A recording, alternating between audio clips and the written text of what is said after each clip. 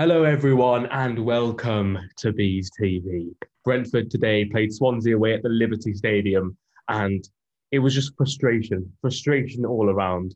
We went up to a goal by Tarek Fosu from a cross, brilliant header, brilliant to get the ball onto it, but then a cheap foul conceded at the very last ends of the game. Cheap foul by Mad Sorensen. I think it was a foul personally. It was debated, and then just cross into the box, gets over Raya, and then that's game over. I mean, it really was a frustrating game. Swansea were just the dirtiness.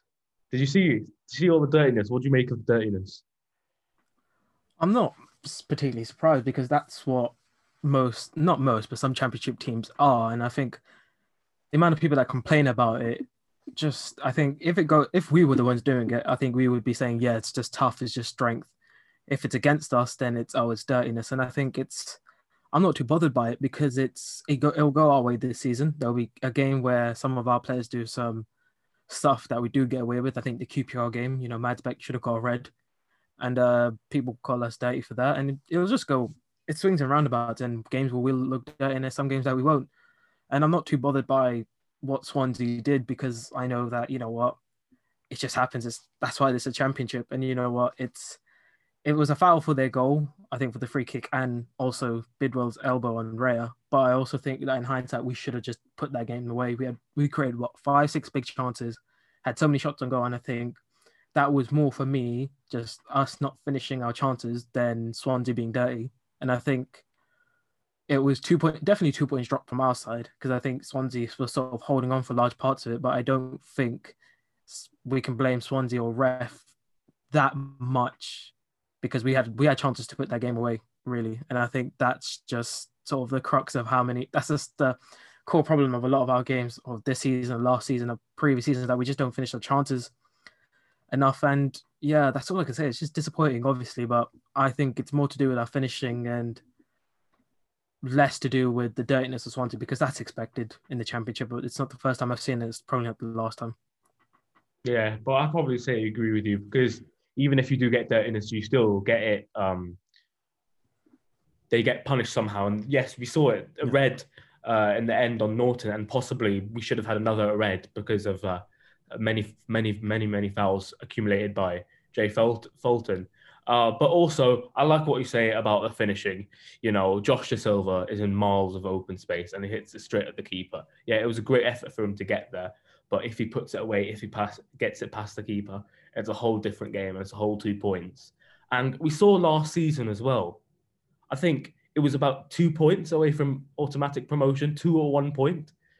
Whatever it was, very fine margins. Because I remember all we were saying, as long as we won one game, if we won one game from those last two games, all we had to do is get a point or something like that, and we would be in autos. And every point of a season is crucial, and it's going to be really disappointing for us to go 2 points to lose 2 points after that. I mean, what we can say as a positive going on to the next few games is that we genuinely played well. We had them through the crosses, we had them in the midfield. You know, we genuinely just had the better of them, and it's all about carrying that form into the rest of the season. Do you have anything much to say else about the game? I mean, there's not much to say other than that, but from my end. But do you want to say anything? No, it's just one of those results that we're disappointed, but I think we're still undefeated in the league.